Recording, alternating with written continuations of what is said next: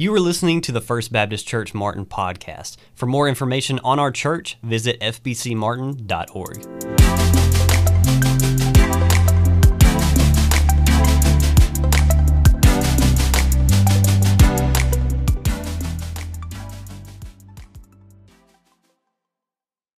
Well, today we're going to be talking about what do we need. What do we need? Everybody in this room needs something, or we think we need something. You know, children may think they need a new basketball, or a new football, or the newest video game, whatever it may be, on their phone, or their tablet, or on their Xbox, or Nintendo Switch. Teenagers, they may need a new car. They may need a specific job. They may need that girl or that boy to notice them. That's what they may need or think they need. As adults, we may need to get married. We may need to have kids, buy a house, buy a bigger house, change jobs. There's all kinds of things that we as adults begin to think that we need. You know, we all have an idea of what we think we need. I'm sure as you're sitting there, you're thinking about something now that I've brought it up. And it may not be a sin. It may not be a bad thing that you are thinking of right now that you think, yeah, I really do. I need that. It may not be something negative. And many times we even have a plan of how we're going to get it. We think we know how that's going to happen, which again, that plan may not be a bad thing. It may not be a sin. But here's the question, do we really need? Do we always really need what we think we need? Do we always need what we think we need? I'm seeing some heads shake. Well, in our scripture today, we're going to look at some folks who thought they knew what they needed. And we're going to see how that turned out for them. We're going to be in Mark 5 this morning. Mark 5, verse 21 through 43. Mark 5, 21 through 43. And I'm going to ask if you are able to stand for the reading of God's Word. Mark 5, 21 to 43 says this.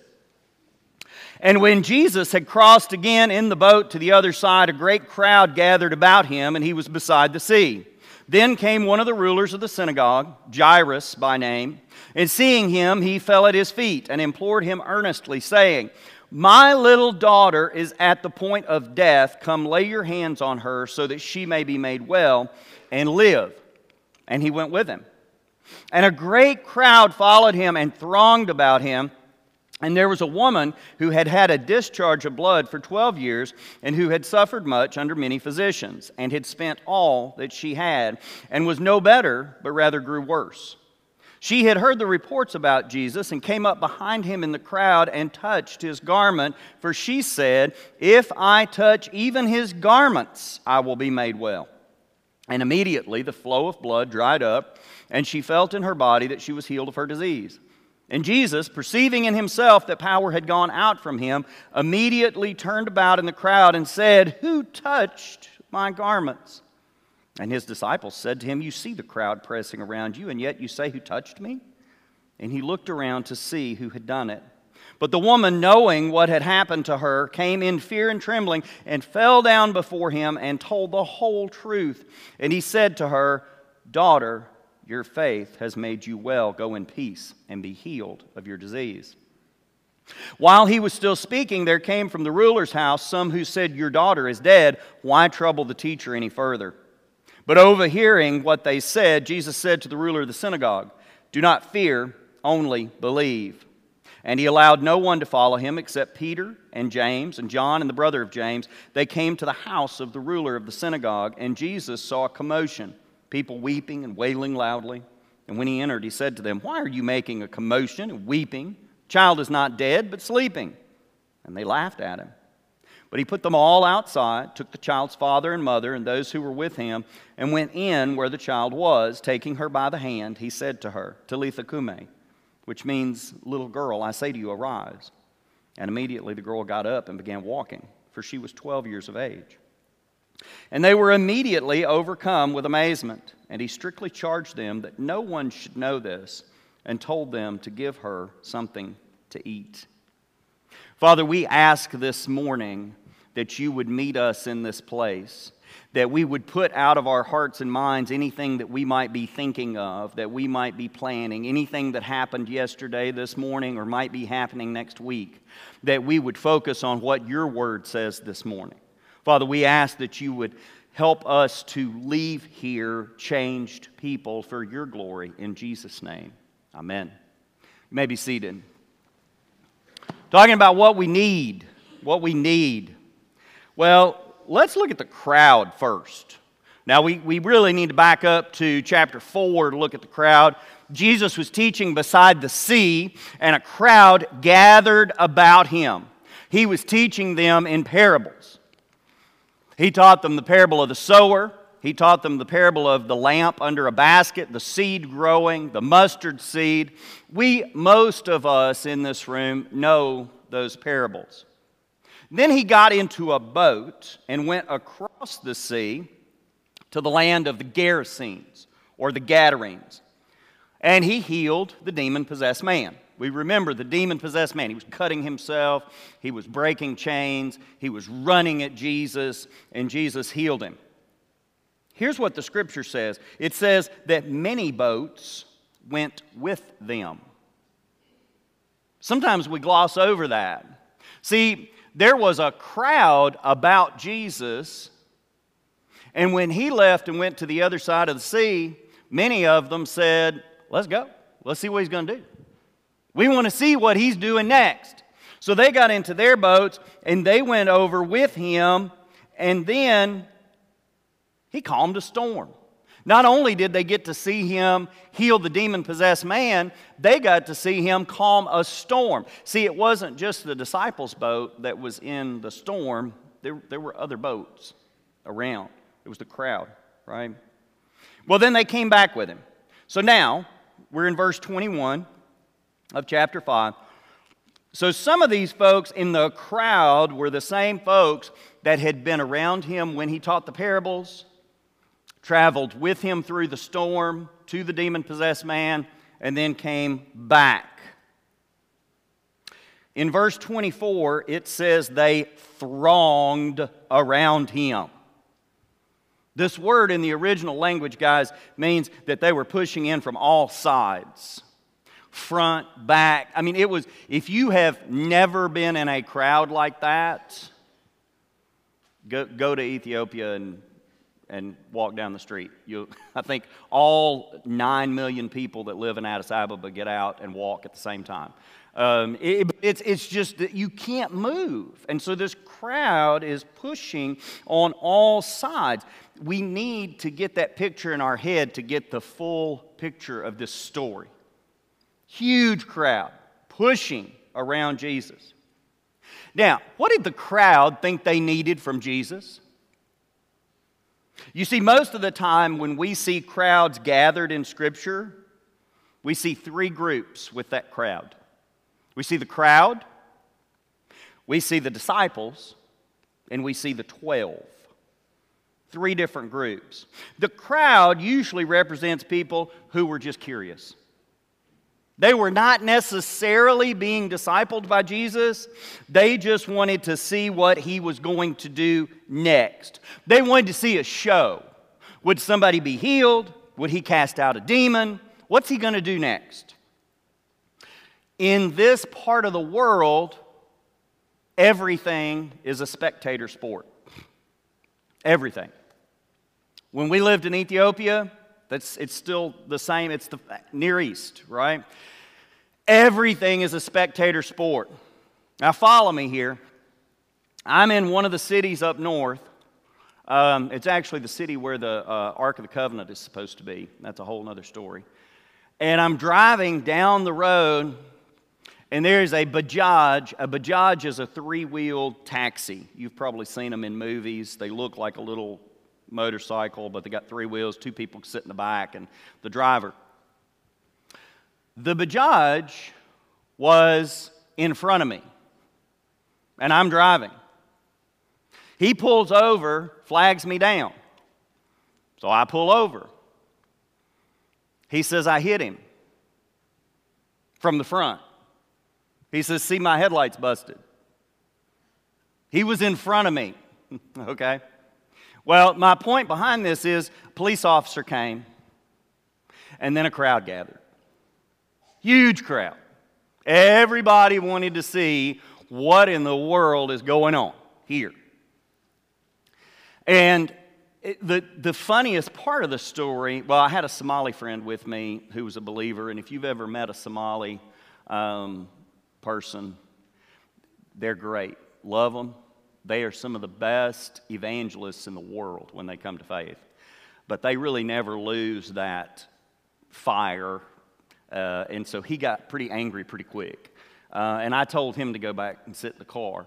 But this guy standing next to me, we were listening to the police officer, and this Ethiopian guy standing next to me in the crowd looks at me and says, just smack him. I said, smack? What do you mean smack? Just smack him. He's lying. I'm not going to smack him. I'm not going to hit this guy. And so anyway, this whole ludicrous thing took 2 hours. We ended up at the police station. Ludicrous. Basically, I was the foreigner, and they thought they were going to get money from the foreigner. And so that's kind of the way things rolled there. But anyway, the point I'm making is, even now, in that part of the world, everything is a spectator sport. It's always, when something happens, everybody gathers to see it. So that's what the crowd was doing. What did they think they needed? They think they needed a show. They thought they needed a show. They wanted to be entertained by Jesus. Well, let's move on to Jairus. In verses 22 to 24, we see Jairus' encounter with Jesus. Now, who was Jairus? It says he was a leader of the synagogue. What does that mean? Most scholars believe that the leader of the synagogue was not necessarily someone who taught. He was probably not theologically trained. He was not one of the guys that would stand up and read the scrolls and all that. The ruler of the synagogue was a person who would make sure that the synagogue was prepared for people to come in. So it was clean, people had what they needed, the grounds were kept well. Still a very important man. Not a man you would find falling at people's feet. Not a man you would find falling at people's feet, but he was doing that here. What did Jairus need? Well, the short answer is he needed his daughter to be healed, right? He came to Jesus wanting his daughter to be healed. He tells Jesus that his little daughter is at the point of death, and he wants Jesus to come lay his hands on her. And Jesus goes. Now, for this little girl to be at the point of death, she must have been sick for quite a while. And as a good parent, Jairus probably took her to lots of doctors, probably spent a lot of money trying to get her better. He had exhausted every effort, and now he was desperate, and she was dying, and he came to Jesus. Now, some of you may be sitting in this room, and you may have lost a child. So you know how this feels. You've experienced this. Here's Jairus. His little girl is getting ready to die. So he needs her to be healed, and Jesus is his last chance. So they set off to his home, only to be interrupted by this lady. Now I want you, again, imagine the scene. They're pushing everywhere. When you, especially when you were a child, if you asked your parents to follow you, our little grandson, he's 2, and he'll say, play, come, and so he wants us to come with him, and he looks at you as he's going to his room, so imagine Jairus in his excitement He is looking over his shoulder to see, is Jesus still there? This crowd is pushing in, and all of a sudden he looks back and Jesus is gone. Where is he? What's he doing? And then he sees him, he's talking to this lady. Some lady. What does he do? He said he's coming with me, and he stopped to talk to this lady, and he overhears what Jesus is saying. Jesus says, daughter.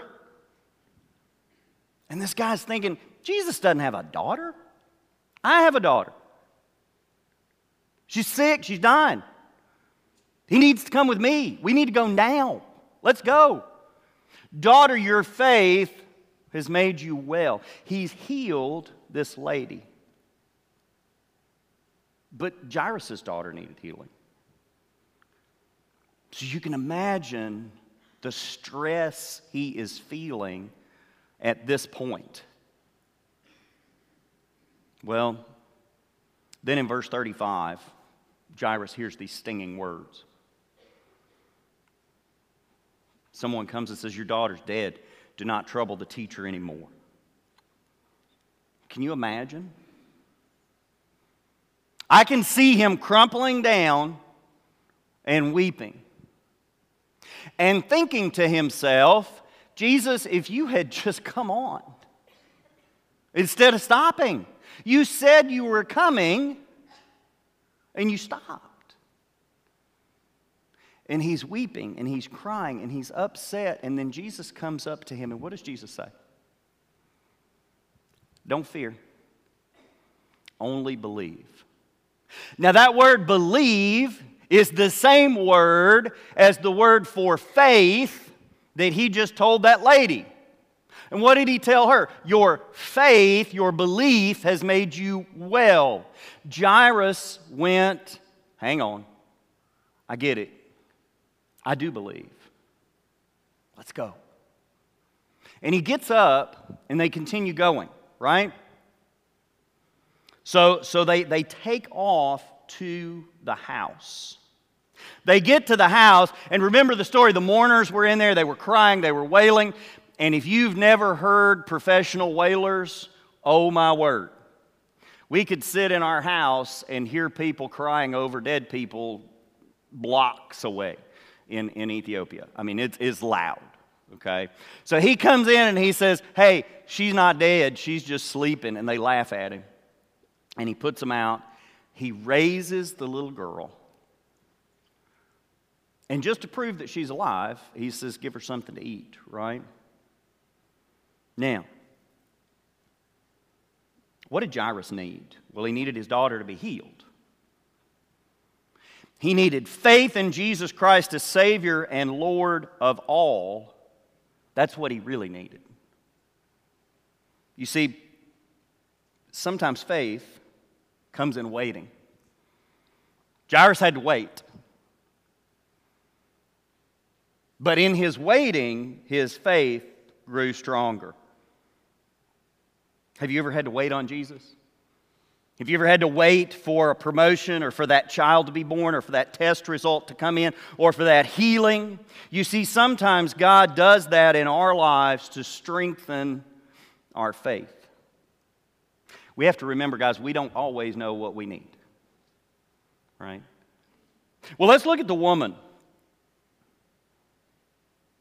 She had been bleeding for 12 years, verses 25 to 34. Many scholars believe that she was a Gentile. And she had used up all the money that she had. And here she was in the crowd. She was trying to get to Jesus. She was an outcast because of her disease. If she had been married, she would have been divorced. She had used all of her money. She was poor. She was in desperate need, just like Jairus was in desperate need. Here's my favorite part of the story, verse 27. How did she get there?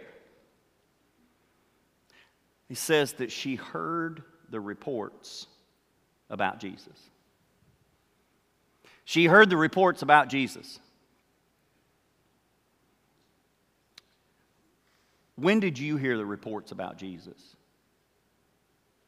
If you're sitting here today and you know Jesus is your Lord and Savior, think about that time when someone told you about Jesus.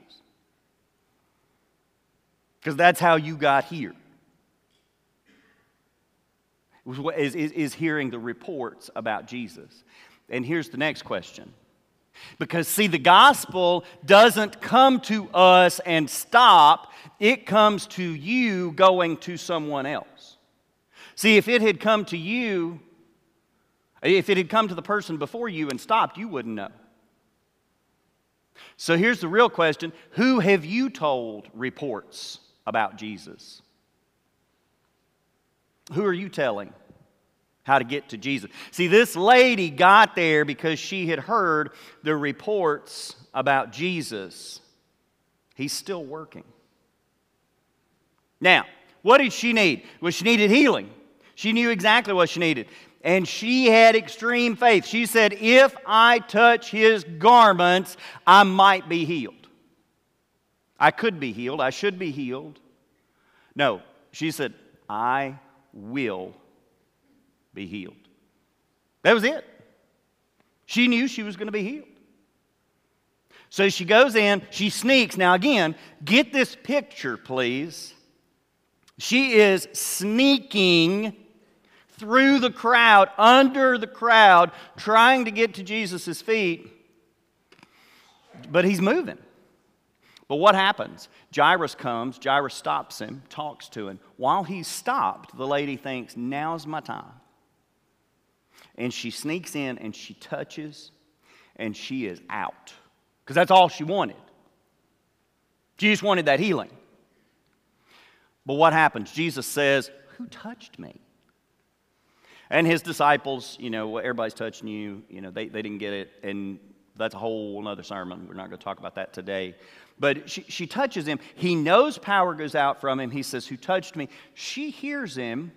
Now think about this, guys. You've been in these situations where you have been afraid to go before someone.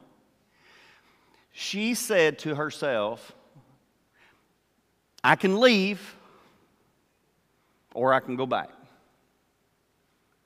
And she goes back. And what does it say in the Scripture? She fell at His feet in fear and trembling. Guys, that's the only way to come to a holy God.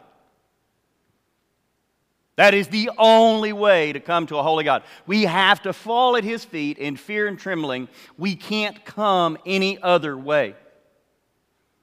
And then what does it say she did? She told Him the whole truth. Here's another question for you. Have you ever told Jesus the whole truth? Have you ever told Him who you really are? Now, you may be sitting there saying, but He knows everything. He knows who I am. Yes, He does. But guys, it's just like in the Garden of Eden when He said, Adam, where are you? He knew where Adam was. It wasn't for God that He asked that question. It was for Adam. You have to come to Him and tell Him the whole truth because it's for you. You have to admit who you are. So this lady is telling Him the whole truth. And I want you to look at what He says. He gives her what she really needed. See, she needed healing, but then He looks her in the eye. Guys, she was an outcast. Nobody had looked at this lady in years, especially in the eye. He looks her in the eye and calls her daughter. That's a term of endearment, right? You're my daughter. I love you. But see, it goes further than that. Because not only is that showing that He loves her, but as His daughter, it's showing that she's dependent on Him. She's dependent on Him. This lady hadn't received love in at least 12 years. Has Jesus ever looked you in the eye and called you daughter or son? Has he ever said, your faith has made you well? See, your sins are forgiven. We go to Jesus so often with things we think we need. What we need is Jesus. I was at a conference this past week, and this guy made the comment. He said at his church, he's started getting his people to understand that the answer to every problem is Jesus. He said, we'll be in a finance meeting, and they'll say, well, how are we going to do this? How are we going to do that? And somebody will say, wait a minute. Jesus. The answer is Jesus. I know that sounds silly or simple, but look, Jairus needed his daughter healed. Did he get his daughter healed? Yes, absolutely. But what did he really need? Faith. And he got that too. This lady needed healing. Did she need that? Yes. But what she really needed was to be loved and to feel that love. And she got that too. See, when she came to Jesus the first time, she didn't want to know him. She just wanted to get what he could do for her. But he wanted to know her. What do you need today? Do you need healing? Do you need a job? Do you need a spouse? Do you need a child? Do you need mended relationships? Yes. You probably answered yes to one or more of those things. You may have something else in mind. But no matter what it is, the question is, do you have faith? Do you have faith that no matter how long you've waited on Jesus, that he's there with you? See, he told Jairus he was going to come with him. God will always be with us. Always. That's his promise. The Great Commission says, and I will be with you always. Do you have that faith? You may be sitting in this room today thinking, I have prayed for that family member to come to faith for 40 years, and it has not happened. Yep, well, your time's not God's time. Do you have faith? It's hard. It's hard in those times. Don't you think it was hard when Jairus' servants came to him and told him his daughter was dead? Absolutely. See, he sees your need, he knows your need, and he has a plan of how he's going to do it. And then, we've already talked about this, but do you know him? Has he looked at you? Have you looked him in the eye? Have you told him the whole truth? See, we have to come to him daily, guys, and tell him the whole truth. I am a sinner. But more than that, I have a sinful heart. Which means I'm going to sin. I have to come to him daily and tell him the whole truth so that he can remind me that I am his son. And that's the way we make it through the day, right? So my question to you today is, what do you really need? Do you know Jesus? And have you seen him? Have you confessed your sins? Have you been healed? And if not, I want to invite you to come this morning as we have our invitation. I want to invite you to come. I want to invite you to pray. I want to invite you to make a decision public, whether that is a decision for salvation, whether that is a decision to get back closer to the Lord, whether that is a decision that he is calling you into ministry of some kind. We may have people in this room who God is tugging at their heart to go overseas, or to be a pastor, or to be a youth director, or whatever it is. God may be moving in your life, and you need to make that public. If you were encouraged by today's sermon, leave us a rating and subscribe to the podcast. To learn more about First Baptist Church Martin, visit fbcmartin.org.